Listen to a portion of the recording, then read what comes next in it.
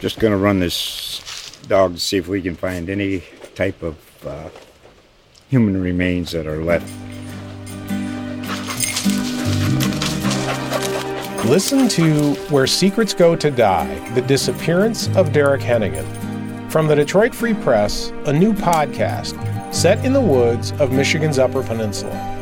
Available on Apple, Spotify, Freep.com, or wherever you get your podcasts.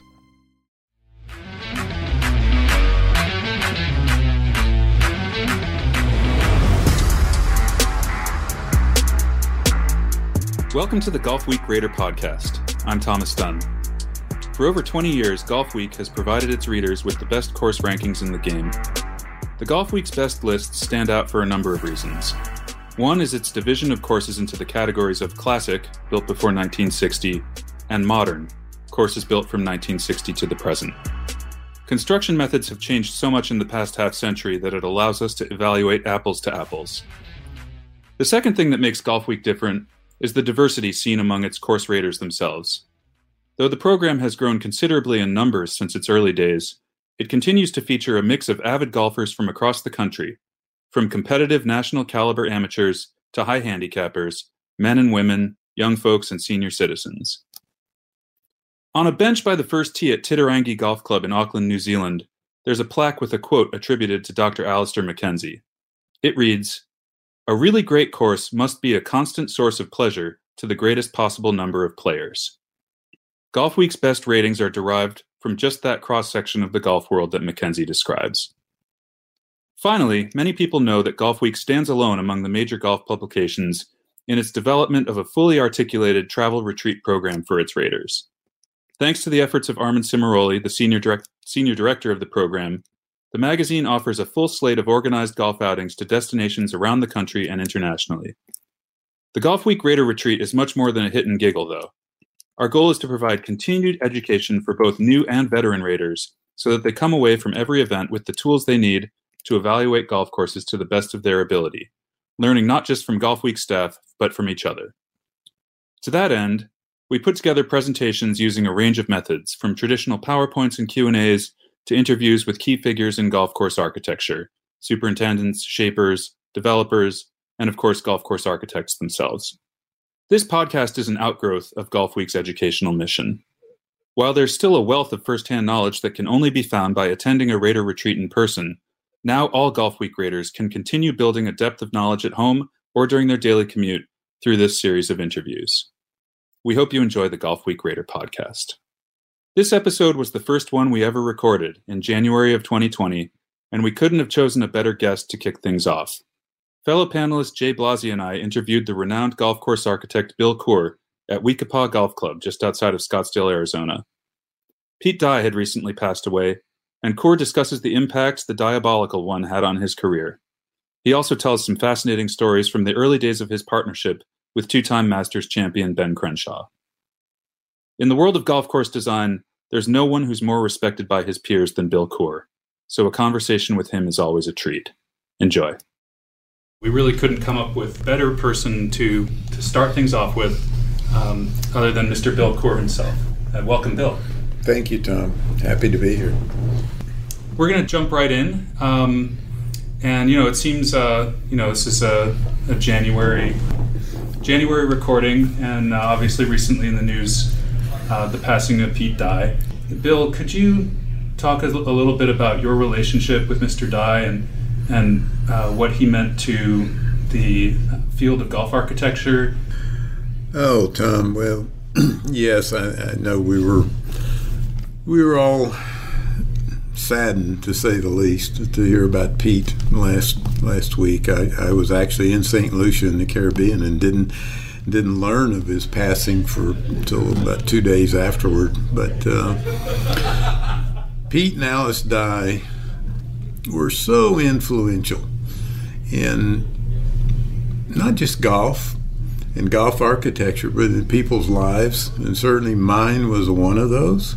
I can't in any way say that I was one of the important people or one of the influential people in their lives. I wasn't. I was just a person who literally badgered them with phone calls and questions, to the point back in the very early 1970s, for whatever reason, they decided, probably the reason being that they'd like me to just shut up or disappear, but instead they gave me an opportunity to work as a laborer on one of their golf course projects, a place called the Cardinal Golf Club in Greensboro, North Carolina.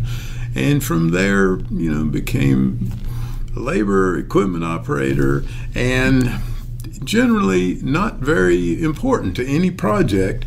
But for some reason, Pete Dye would allow me to walk around with him and with his associates when he was on site. And so the lessons that I learned from him and the process in which he and Alice and their teams worked have carried on through what Ben and I are doing today, and other people like Tom Doak and Gil Hance and people. It's just, his influence has been amazing in the world of golf architecture. I'll go on just quickly to say, I know of no other golf architect who changed the direction of golf architecture in the world twice, other than Pete Dye. He did it when he did Harbor Town.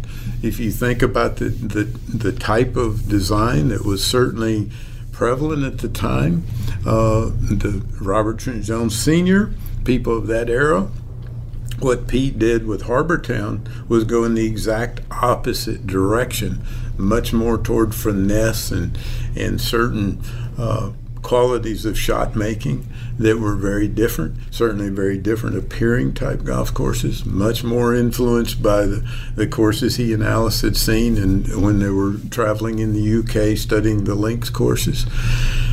Harbor Town became so influential that it began to change the way golf courses were done. Then again at TPC Sawgrass, he completely changed it again. The whole trajectory of where golf architecture, not just in America but in the world, was going. And with the TPC Sawgrass, and it became the most influential golf course, I think, in the world in terms of its impact toward what other architects were doing.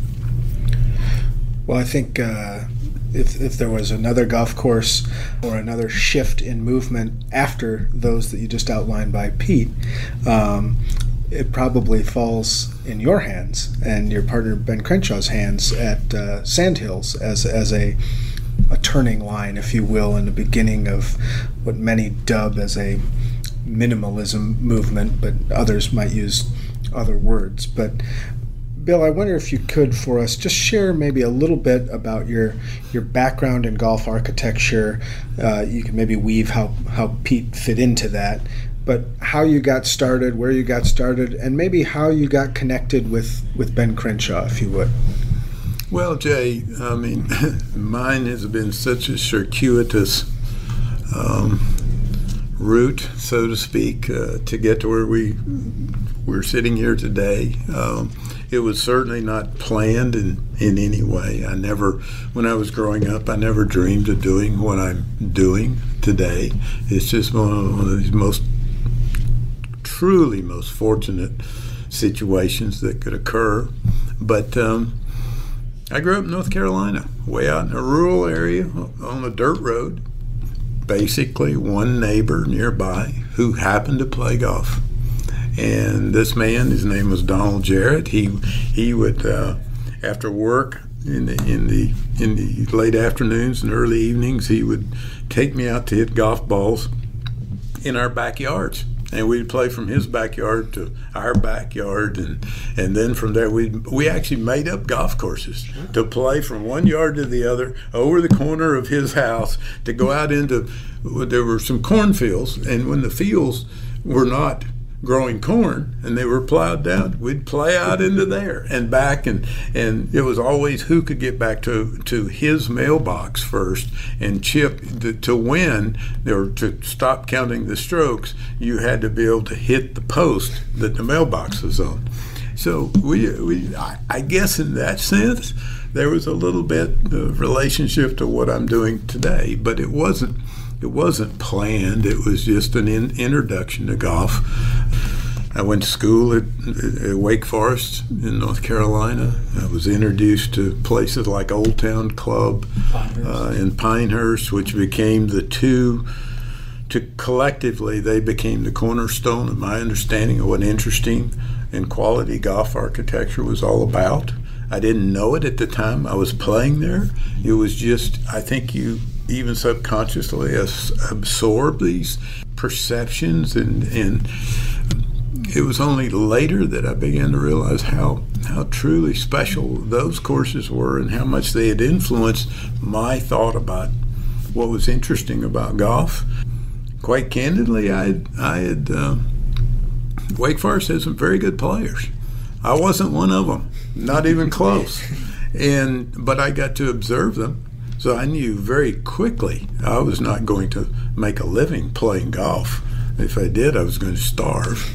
So if I attempted it, so I enjoyed academics and I enjoyed golf, and my goal, as I had said it at that time when I was in college, was to be a university professor and play some amateur golf.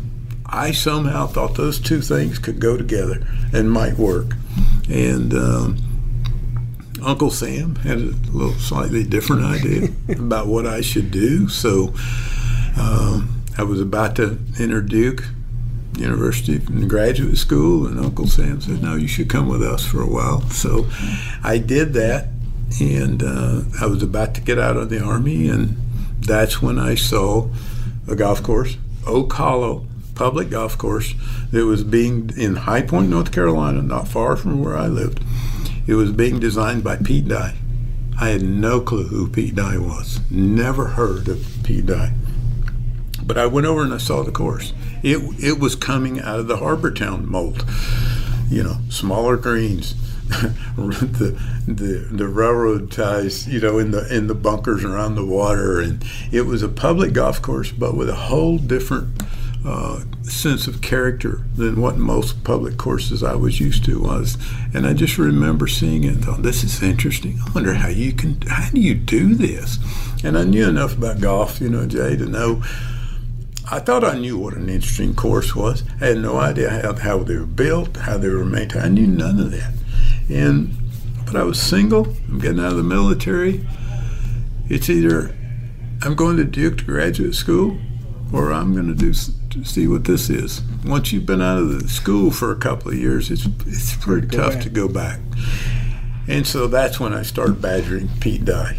I got his number from a guy on the maintenance crew at Oak Hollow Golf Club. He didn't know who Pete Dye was either. He just knew he was designing the course. But I said, do you know who's doing this? He told me Pete Dye. Okay. I said, do you know how I can get in touch with him? So when you first went out there, what stage of construction was it? Was it still in the dirt? Or no, they were growing it in. Okay. They were growing it in, Jay. And so this guy went in the superintendent's office, Rolodex. He flipped it over and over. He goes, here's his number. It's Pete's home number. So I ended up starting to call Pete Dye. I want to go to work with you.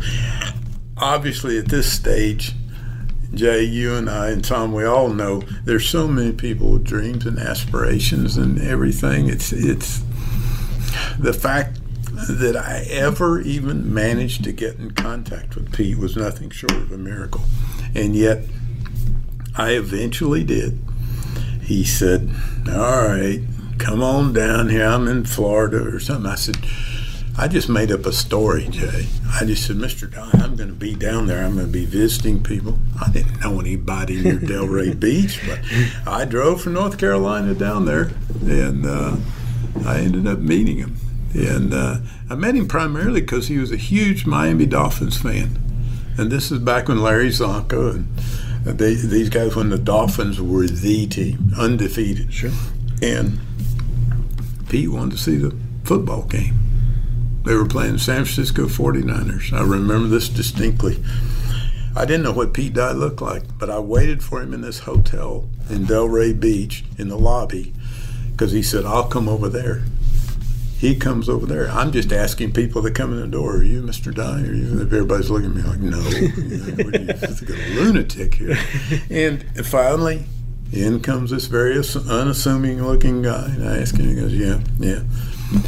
He goes, "So you want to talk about golf architecture?" I go, "Yes, sir, if I could." He goes, "Do you have a room here?" I go, "Well, yes, sir, I do." He said, "We're going to your room." We go upstairs. He turns TV on. He sits on the bed. I'm sitting on the chair in the room, and he's watching the football game. He's paying no attention to me whatsoever. And he's all excited because the Dolphins are winning and everything. And he finally goes, "You want to be a golf course architect? You know that old saying that you got a better chance of being struck by lightning than becoming a golf course architect." So anyway, at the end of all this, he watches the ball game. He gets up to go home. He looks at me and says, "We're about to start a job in Greensboro, North Carolina called the Cardinal. Come out there. We may find something for you to do." It was that then I did go to the Cardinal, start off as a laborer and that sort of thing. And, the influence that Pete had then when I was able to spend more time around him, and Alice as well. So it's been a very significant part of my life, and I'd like to say I was a significant part of theirs. I wasn't. Go ahead. One of the things that to me is so interesting about Pete Dye is that, number one, he was an excellent player, top tier amateur in his early days, and he also had considerable salesmanship skills, which came from his background in the insurance business, I think. And when people have been talking about it for years about Pete Dye's family tree, the tree of architects, the really people who he mentored over the years. How did his influence shape your views on mentorship and how you kind of build up the associates and shapers who work for Coore & Crenshaw? Tom, I think the fact that Pete would, for whatever reasons, allowed me to walk around when I was nothing but a laborer on that job at the Cardinal, and then later at Johns Island in Florida, allowed me to accompany the group that was walking, that was actually talking about the concepts of the golf courses and the decision making, was huge for me. Why he did it, I don't know. I know he didn't do it because he thought I was going to be something of importance to his company or in the future. I just know that wasn't the case. For years thereafter, he would just refer to me as the guy who didn't know how to start the tractor, which was true. I didn't. But he did allow it. For whatever reasons there were, he allowed that to happen. And that got, when you get sort of on the inside and get the insights as to why people are making decisions they're making, it was a really big deal to me. So I have, since then, I mean, there have been times, like all of us, if you're very enamored or almost idolize certain people in certain sports or professions, and you would like to just have at least a moment of communication. I remember writing letters, to a couple of one in particular, very, very famous golfer at the time, and I was so naive as to think I might get a response. Of course, it never came, and it's understandable why it never came.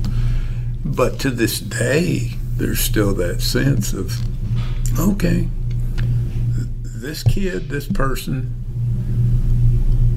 took the time, felt strongly enough to do this. The least I can do is either call them back or say something, somehow communicate. And admittedly, I'm not Tiger Woods. I don't have tens of thousands of these. But at the same time, I think there is a connection with that. The fact that Pete allowed me to walk around when he had no reason. He could have easily just ignored me. Sure. So you spent a few years, I'm assuming it was a few years, working with Pete and Alice. I'm assuming you worked on maybe more than just the Cardinal project. And then you eventually did your own golf course and somehow got connected with Ben. Can you walk us through how that evolved? Yeah, I was. I didn't work with Pete very long, actually, about 3 years.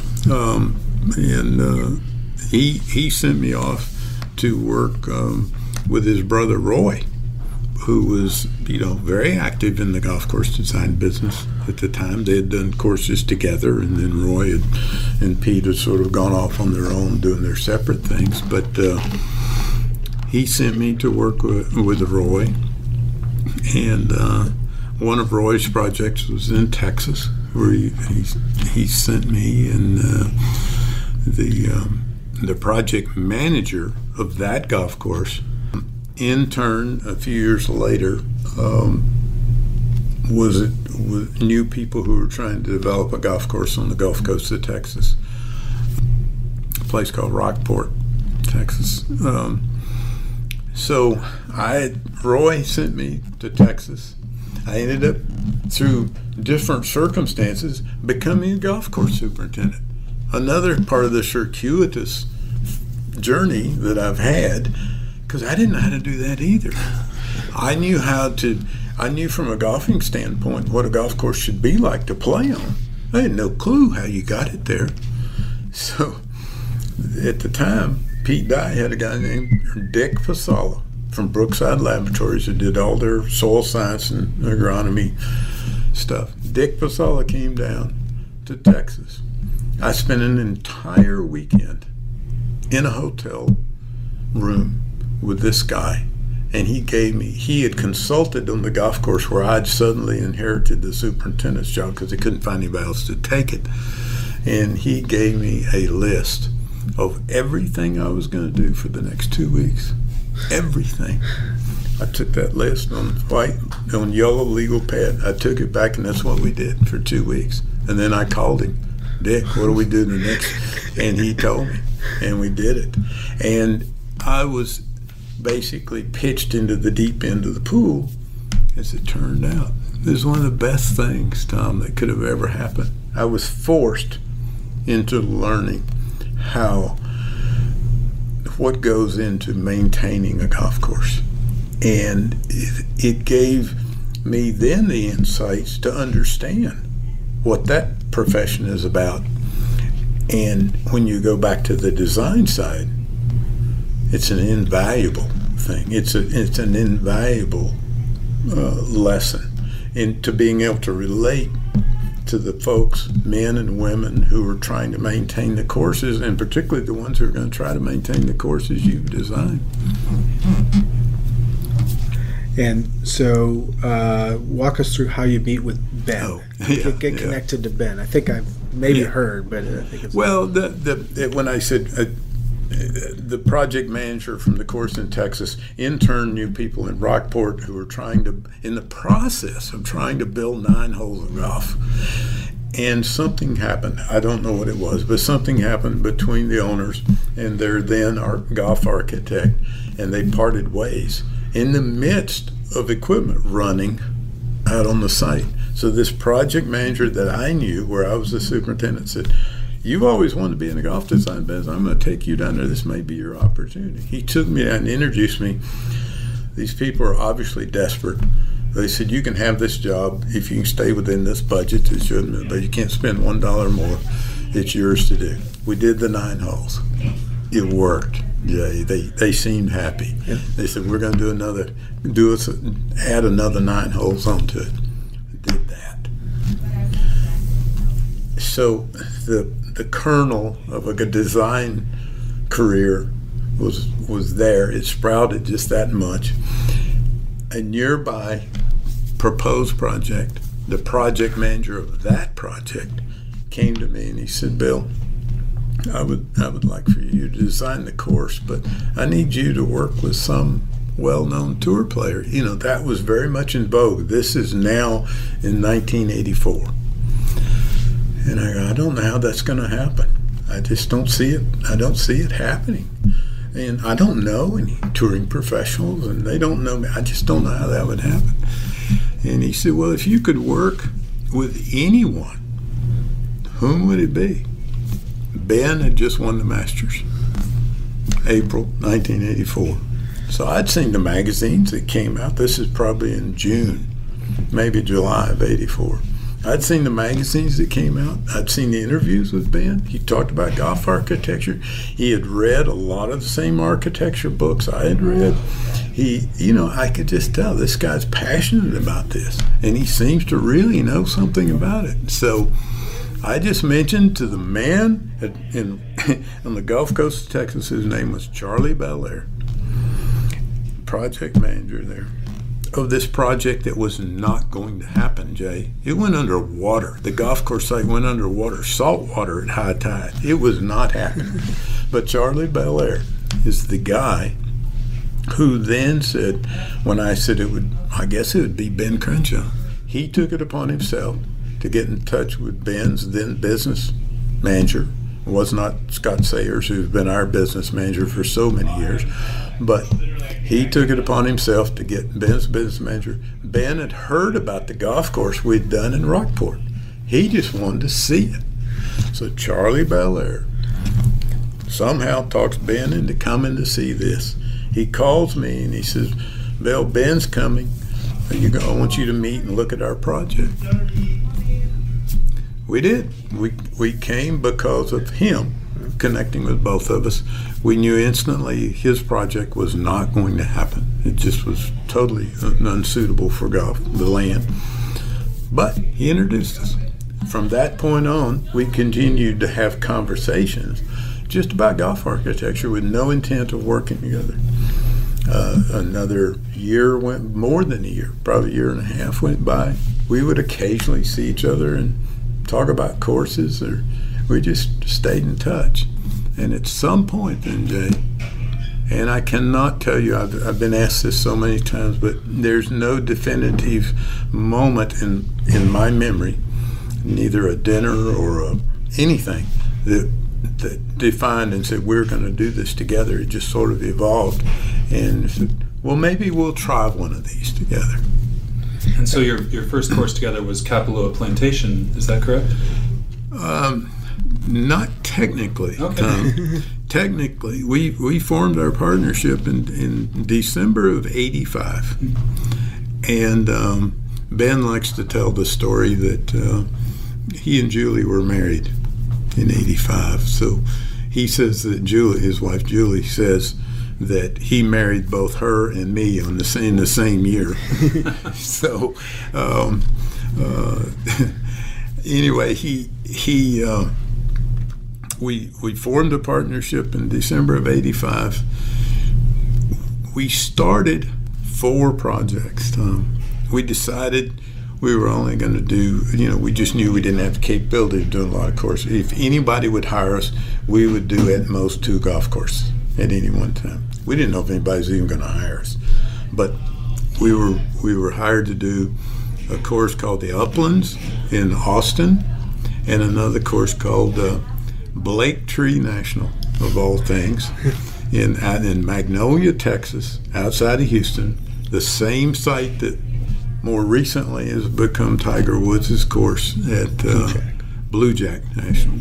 The National somehow hanging there through the both those, but it was owned by Tom Blake, a very affluent Houstonian, and neither of those happened.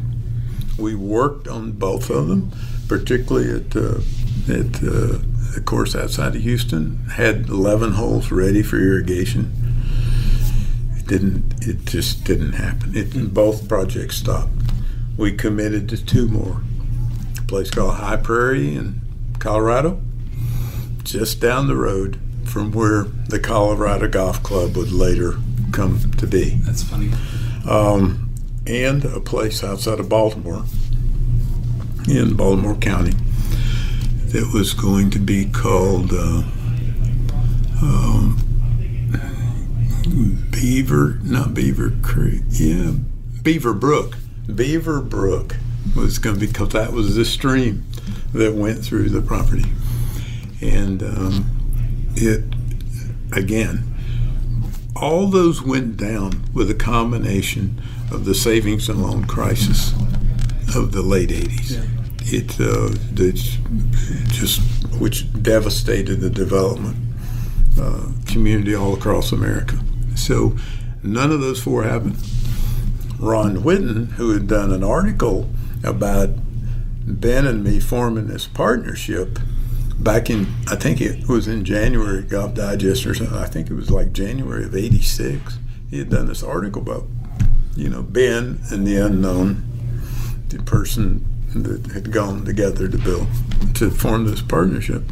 He later wrote a piece about 4 years later, then, because we had produced nothing.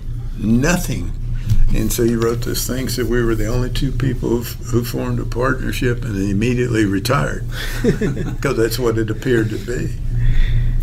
During that time, you're getting started. You had a taste at Rockport. I'm sure that was invigorating. I'm sure going to each of these four projects to get started at that time was a thrill, and you were super excited about it. And if they don't go through, were you doing other things to put food on the table? I mean, Ben's out playing golf. Yeah. Where were you living at the time? And what were those times like? Were you nervous that this wasn't going to work out? Or? Well, the first, when we were doing Rockport, Jay, I still was able to continue to be the golf course superintendent in East Texas. They were very kind to me by this time and allowed me to go make my trips to Rockport. But yes, when Ben and I formed a partnership and started out, it's only because of him and Scott Sayers, who by then had become Ben's business manager and our business manager, but we didn't have any business. So, to be perfectly candid, we all had to sign letters of credit, to have some money. Now, Ben didn't need the money, obviously. He was the current, he was the master champion and still one of the world's best players. Scotty didn't. It was their kindness, truly, to me, to say, we're going to be able to pay a little something here with this in the hopes this is going to work. And so they went pretty far out there on the limb with that. And I was able to also, through a friend that I had met who was Bernard Pascasio. He's from France. He'd played on the French World Cup team numerous times as a professional and was very influential in golf in France. Bernard, I was introduced to Bernard. It was his idea that I come and work with them to develop a golf course in France.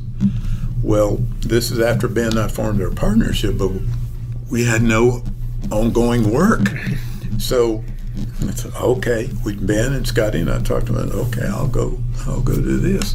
So went there with Rod Whitman, the Canadian architect who now is so well known in Canada, but at the time was just a young guy hoping with a dream and to be in this business. So Rod and I go over to Médoc in France. We design, work on, build the first course, Golf du Médoc, right in the wine country.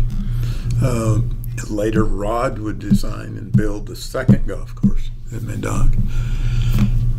And Jay, it was well received. It ended up some years later being the only course that I know of that the French Open's ever been played on outside of the General Paris region. They played the course we did there, and it's been, quietly but successfully working ever since. So that was a big thing in terms of keeping me alive and stuff. That was huge. I wonder if you could walk us through, I know there's been stories about just how you go about routing a golf course. And many of the Golfweek Raters, they play golf courses. We have our little categories where we talk about the memorability and the variety of par 3s and 4s and 5s. One of the categories in there is routing. And as a general golfer, you may not have a good sense as to how a routing comes about or the importance of a routing. Can you maybe just walk us through, you get a phone call from a client, we're thinking about building a golf course, we have this wonderful site, we'd love for you to take a look. Can you walk us through what your process is for coming up with a golf course routing? Yeah, Jay, I mean, for me or for Ben and me, it's probably somewhat different than for a lot of other people in our profession, because we don't have the technical capabilities to analyze sites through computer graphics and all the things that are available today. So we're still like a couple of old dinosaurs roaming around out there. We're probably waiting for extinction, but we still do it, as they say, the old-fashioned way. A client calls, says, I have a piece of property, a potential client. Says, I have a piece of property. Would you take a look at this? Yes. We go, first of all, we have the conversation on the phone. What are the goals? What are you trying to do? And could you send, a topo map or some photographs, something that we can just get a sense. And if you get that and you still think this has some possibilities, we ask to come start visiting the site and studying it. And it is just a process of taking hopefully accurate topo maps and walking with them on the site to determine where the most interesting features of that site are. And at least for us, we start with no preconceived notions as to where the holes are going to be, or where what the concept or what the yardage, what the par is going to be. We just go study the site. And for me, at least, the process continues with trying, as you're walking the site, once you've identified the most interesting natural features that you think should be incorporated or showcased within the golf course, how do you get to them? How do you create a circulation pattern that you could rather easily, certainly enjoyably, walk to get to these different features if you were out there not playing golf? If you're just saying, boy, this is an interesting site. I know there's something over there and something over there and something over there. I want to walk to it, and I'm just going to take my friends and walk around. How would you do it? How would you create that circulation pattern to get to these features without feeling like you're just mountain climbing or doing something that's prohibitively difficult? Once we kind of get that, then for us at least, then starting to break that more into actual golf holes. And certainly we can all go out on a property and see a spectacular setting, particularly for par 3 holes. They're shorter, they're easier to see. And we all go, man, that's fantastic. That could be a hole, that could be a hole. It might be. It might be that very thing that attracts you at the very first. You find out in the whole sequence of finding the features you want to showcase, finding a pattern that you can travel through the property to get to them, and then finding individual holes or breaking this into individual holes. You may find out that the one that you saw that attracted you the most at the beginning is the most problematic, and it doesn't even end up being in the final cut, because how often do we see courses that have the quote signature hole, and the 2 holes leading up to it and maybe the 2 going back from it are not very good, and you can just identify they wanted to get here so badly they were willing to compromise what led to it and what led away from it. So in our case, if we have that type of hole, we're going to use it if it fits in the overall scheme of things. But ours is just a process: topo, walking, marking.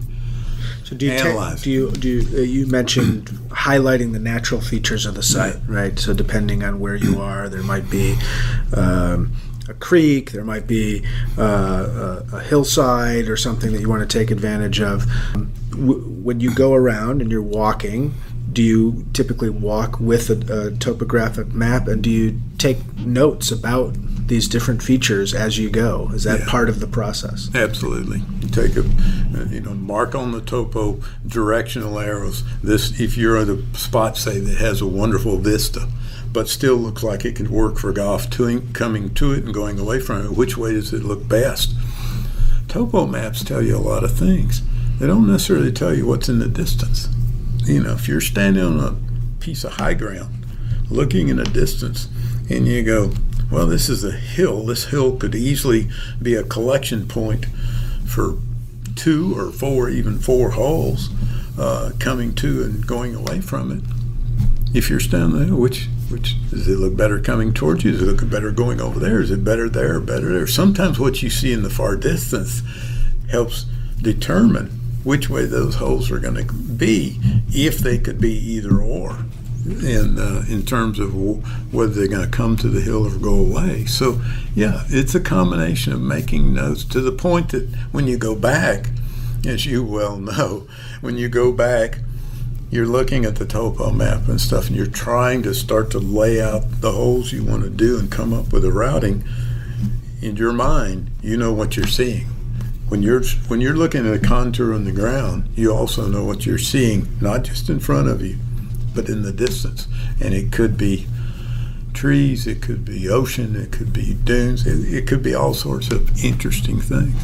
How much more challenging is it to come up with an initial routing or to feel good about a routing when the parcel that you're looking at has vegetation, whether it's a wooded site, maybe like big portions of abandoned trails, or even here in the desert where you've got the native desert vegetation, how that can play with your depth perception. It's very hard to tell when you're walking through the woods how far 100 yards is or 200 yards. Do you have any tricks for how you navigate that, and how does that process unfold? Do you start by maybe clearing a center line? Well, I think you walk it again and get the best sense of it you can. Certainly, as you described, if it's heavily vegetated with trees or bushes, that you can't see over, it becomes extremely difficult. Now you're relying primarily on the topographical maps, and allowing them, you look at those that, well, the contours over here, the inching over here and over here. I'll walk through these trees and just see what that is when I get there, as opposed to being able to stand there and see it from where you're, presently standing. So it's, it certainly complicates issues. It becomes much more of a map-oriented process than a visual on-the-ground process until you can start to open these up, until you've decided. I think between what I've actually walked over, the contours in the trees, plus what I've seen on this map, so I can relate the contours to what I've seen, even though I can't see very far, and linearly, I can go back and work on this to try to put this puzzle together. And so obviously we'd all like to have seaside links land next to the sea, the dunes where you can see, and it's all right in front of you. I like the analogy of the puzzle, Bill. And you've played or walked or explored many great golf courses over the course of your career. Are there any, and I'm just thinking of whether it be Mackenzie or Tillinghast or Modern Architect, are there any kind of great moments in routing, moments of, whether it be an escape from a tight corner or a use of a feature that jumps to mind for you as being a moment of genius on the part of that architect? Well, I think, Tom, there's, I guess, innumerable examples of that. I mean, the one for me personally that comes first to mind is Old Town Club in Winston-Salem, where Perry Maxwell, on a very small piece of hilly ground, managed to route an extremely interesting golf course that's dictated primarily by the undulations and the slope and the tilt and the twist of the ground on which you're playing. Certainly it has some magnificent greens, the contouring of greens which complement the natural contours of the site. But the way he laid the holes out there to take advantage of the contours, the hilly contours of that ground, make it playable, make it interesting, and varied it in such a way that you weren't constantly hitting into a hill or just hitting over one, side hill, over the hills, through the valleys, across the valleys, that sort of thing. It was I think it's a fascinating study for anyone who wanted to study how to route a golf course on a relatively small piece of ground in a hilly. And so that's one. As I mentioned to your group that was here this afternoon, another experience of that, maybe even more closely aligned to your question, would be I remember walking Pacific Dunes the first time I saw it. After Tom, Doak, and Jim Urbina and the guys had all, it wasn't completely grown in, but a lot of the holes were playable. You could see them all. And I just remember walking it. And I remember coming back and thinking, I'm so prejudiced because I think our guys, the guys who work with us, who do the molding of our courses, the feature work, I truly believe they're the best in the world.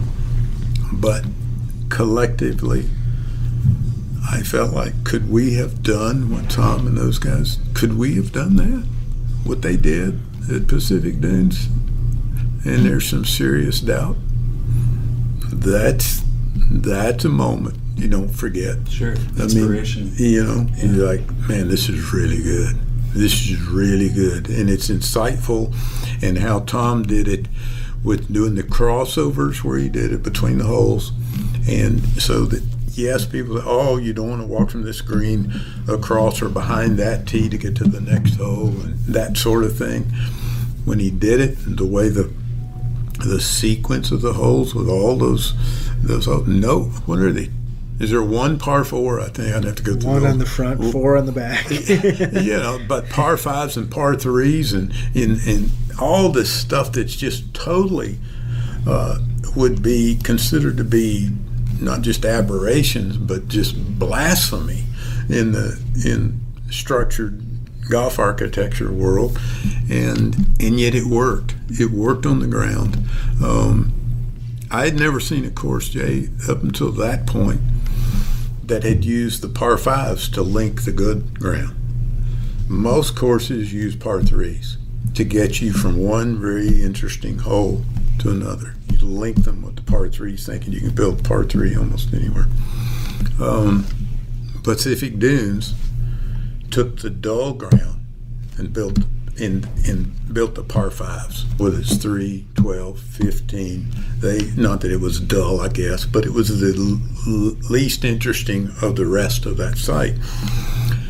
Tom and them used those par 5s to get from holes like 2, which was fantastic, to 4. In the case of number 3, to get from 14 to 16, to get from 11 to 13. And when you look at that and you think, it's very creative, it's very non-conforming, but insightful. And I have to say, looking at that was influential in when we did Friars Head. We used the par 5s to transition from the big dunes to the flat field and then back. So would I have ever thought of doing that at Friars Head if I hadn't seen Pacific Dunes? Don't know. Doubtful. The other one that jumps to mind for me is just Cypress Point and Mackenzie's use of the big dune in the middle and playing at it at 3 and coming back and 9, 10, 11, 12, all the different ways that 6 and 7 in which the one feature was incorporated in different ways. Yeah. It's interesting, Jay. I mean, you're talking about routing it's just fascinating, all the books that have been written through the years about golf architecture. And the very best of those, and actually many of them, have addressed the routing or the layouts of the courses, but usually only in a chapter or a few pages. And yet, from my personal perspective, the three most important elements in any golf design are routing, greens, and bunkers. Obviously, Charlie McDonald said, greens are to golf courses what faces are to portraits, making that emphasis how important greens are. I might use something of the same type of analogy, I guess, and saying routings are to golf courses what your bone structure is to a human being. Without that solid foundation structure, it doesn't matter what the cosmetics are. It doesn't matter what's on the outside. If the routing's not good, the course will likely never live up to its potential. Yeah, at the very best, it'll just come across as a collection of interesting holes, but there won't be a coherent, there won't be a flow, there won't be a feeling that you're in a narrative of some kind. I think that gets lost in today's day and age with the Instagram era. There's so many places around that have a signature hole, or there's a spot that photographs beautifully on the golf course, and it's very compelling. And I can't tell you the number of times that I've seen something like that. I've been attracted to it. I go to check it out and come away somewhat disappointed. Yes, the craftsmanship, the green might be great, the bunkering might be great, but when you actually get on that property and see how the routing works, it's certainly not to the same level as those other features. And to your point, Bill, without a great routing, the other stuff it doesn't have as much to stand on. It is, Jay. I mean, it's not that the greens are truly the faces of golf, but you need that foundation, and not just from the physical side, but the interest side. Yeah.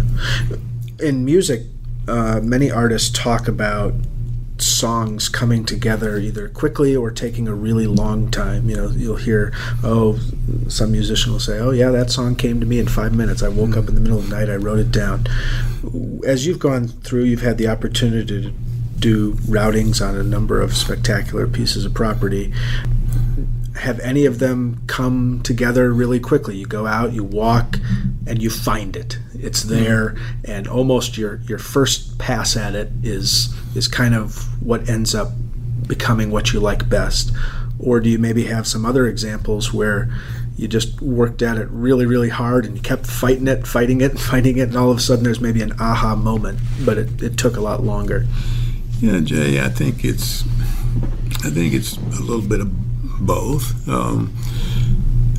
In the way we go about it is we try not to go again with preconceived notions. So when you first go out on a property, the tendency is you could see something you really like, that first impression. And so that's filed away. You make the notes on the topo and it's filed away.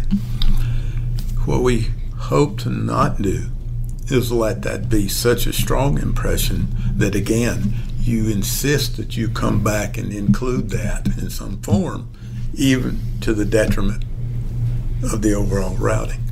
So we walk on property. I've walked on property where you're out on a segment of it, and the sheep ranch, abandoned. I mean, anyone who's ever hit a golf ball is going to walk out there and gravitate to the shoreline, the cliff line, out to 5 Mile Point. So we're going there, we're going there, we're going back, we're going, you just know you're going to use that property. You may not know exactly how you're going to do it, or you may go there and go, just see it almost instantly.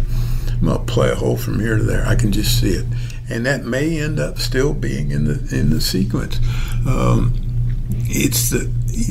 It's how the whole thing goes together, though.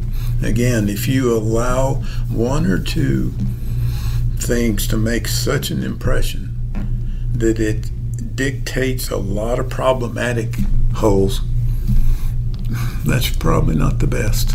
It's what's the cumulative value of the whole? When you put all the puzzle pieces together, what's the ultimate picture? And that's all subjective.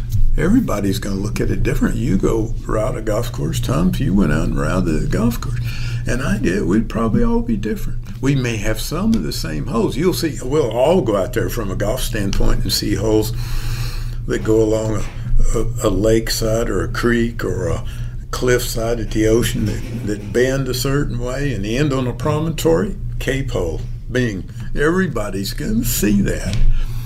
It's the holes that connect those, and it's if you don't get too enamored of something, if you do, sometimes you won't see what's right in front of you. And Rod Whitman, the Canadian architect, he had one of the great comments I've ever heard. Rod said he said he looks, but he does not see. That's a huge statement, particularly in routing a golf course. If you're not careful, you start always focusing on the same thing and not see what's right, maybe next to it or in front of you, because maybe it's more subtle, it's not as dramatic or visual or whatever the case may be. And yet it could be the key as to how it all comes together to make sense. We should wind down a little bit. A couple maybe last questions. There's different processes in designing and building a golf course. There's that first time on the site, walking around, trying to come up with a routing, getting started with construction, crafting the greens and the bunkers, growing it in, opening day.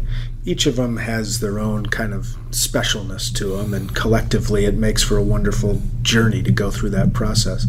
Is there a certain part of that process that's special for you that you really love the most?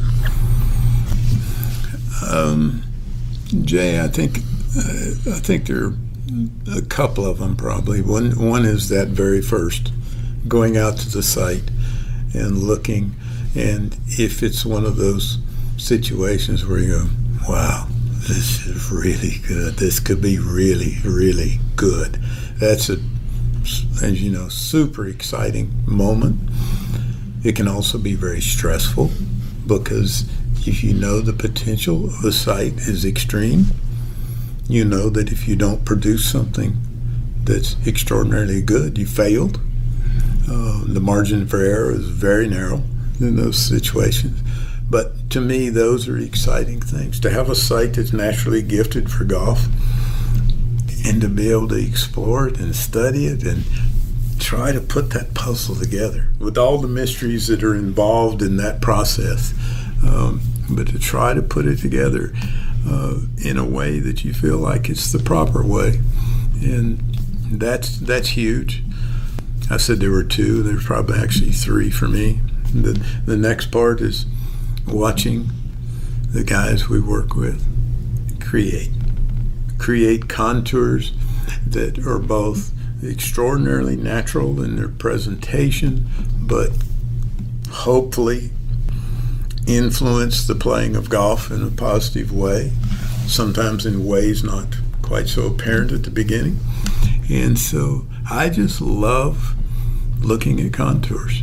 I love looking at them in natural form on a site that nothing's happened. I love looking at them in a refined form for golf when they're just about to be planted with grass.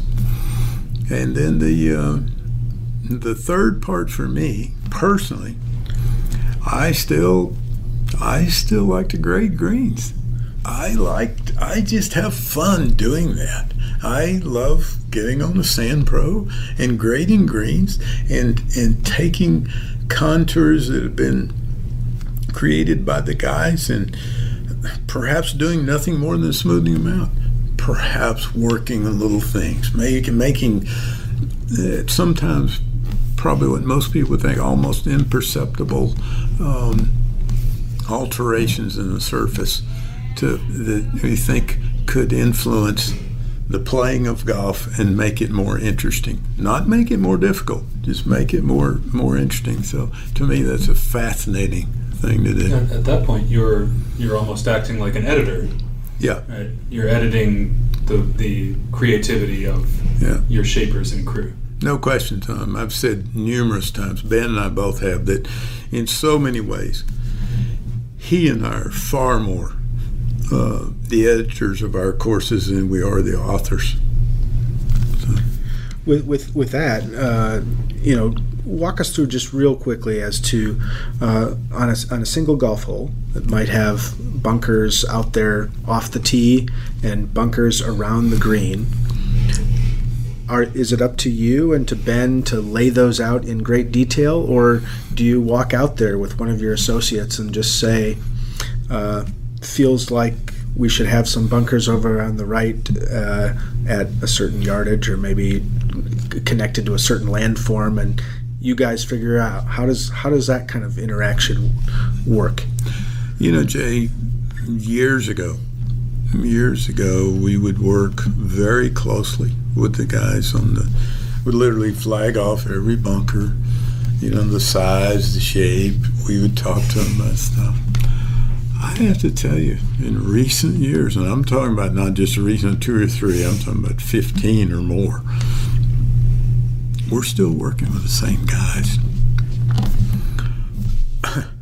What can we do? We just go out there and go, guys, if you're talking to Jeff Bradley, who's built bunkers like he's built around the world, and you go, are you going to go out there and say, Jeff, make it just this big, let's flag this off, it's going to be this angle, I want that side higher, I want that lower, I want this, all that detailed stuff that we used to go through. It's a complete waste of time, his and ours. You go out there and go, Jeff, Dave Axland, Keith Rebb, whomever, John Hawker, any of these guys, and you go and say, we feel like we need a bunker, a cluster of bunkers over here, that you can see from the tee, that it will influence play. That way, just the most basic guidelines, and let them work. I mean, people like Jimbo Wright and Jim Craig, who do so much of the contouring of our greens and things. There was the same thing. There was a time we'd go, okay, we want kind of this elevation here, we want this shape and pin placements here and there. Now we literally go out there a lot of times and say, all right, it's a long par 4 downwind, we need to build a green here with enough depth to handle that kind of shot. It's a shorter par 4 or a pitch shot par 3. The green site's such that it could be a wide green, not much more shallow. Just basic stuff, and try not to get in the way, because we can complicate it to the point it's detrimental. And I've always kind of, I guess, with our guys, I've kind of used the analogy like, really, if you're sitting atop a thoroughbred racehorse, are you trying to whisper in that horse's ear, pick up your right hoof, put down your left foot, No. You're pointing in a certain direction, go. Yeah. And we're just atop it. We're just riding along. Yeah.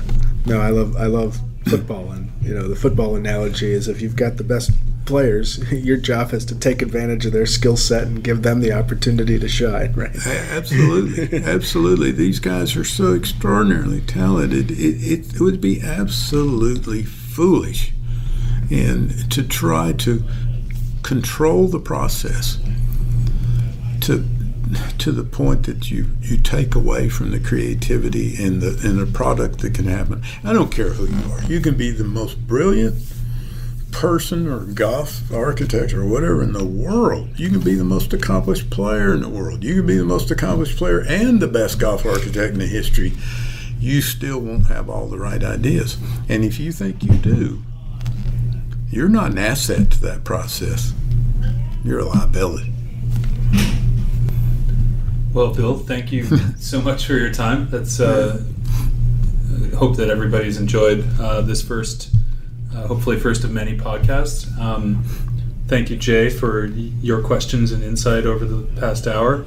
And also thank you to the staff at Weekapaw Golf Club in Arizona for a great day of golf and hospitality and food and a lot of laughs. So appreciate everybody here at Weekapaw as well. Again, thank you, Bill, for joining us. Yeah, thank you, Tom. Happy to do it. Bill, thank you so much. It's a real treat to hear from you, and hopefully our raters appreciate the opportunity to kind of see behind the curtain a little bit as to what goes into designing and building a golf course. You're very gracious to take your time. We appreciate it. Well, Jay, I'm very grateful as well because of what you and Tom and others are doing to try to present the profession that we're engaged in is very much appreciated, and I wish truthfully that the types of things that you're doing now had been available when I was first starting to do this. It would have been a much faster turn. Thanks, Bill. Yeah, thank you.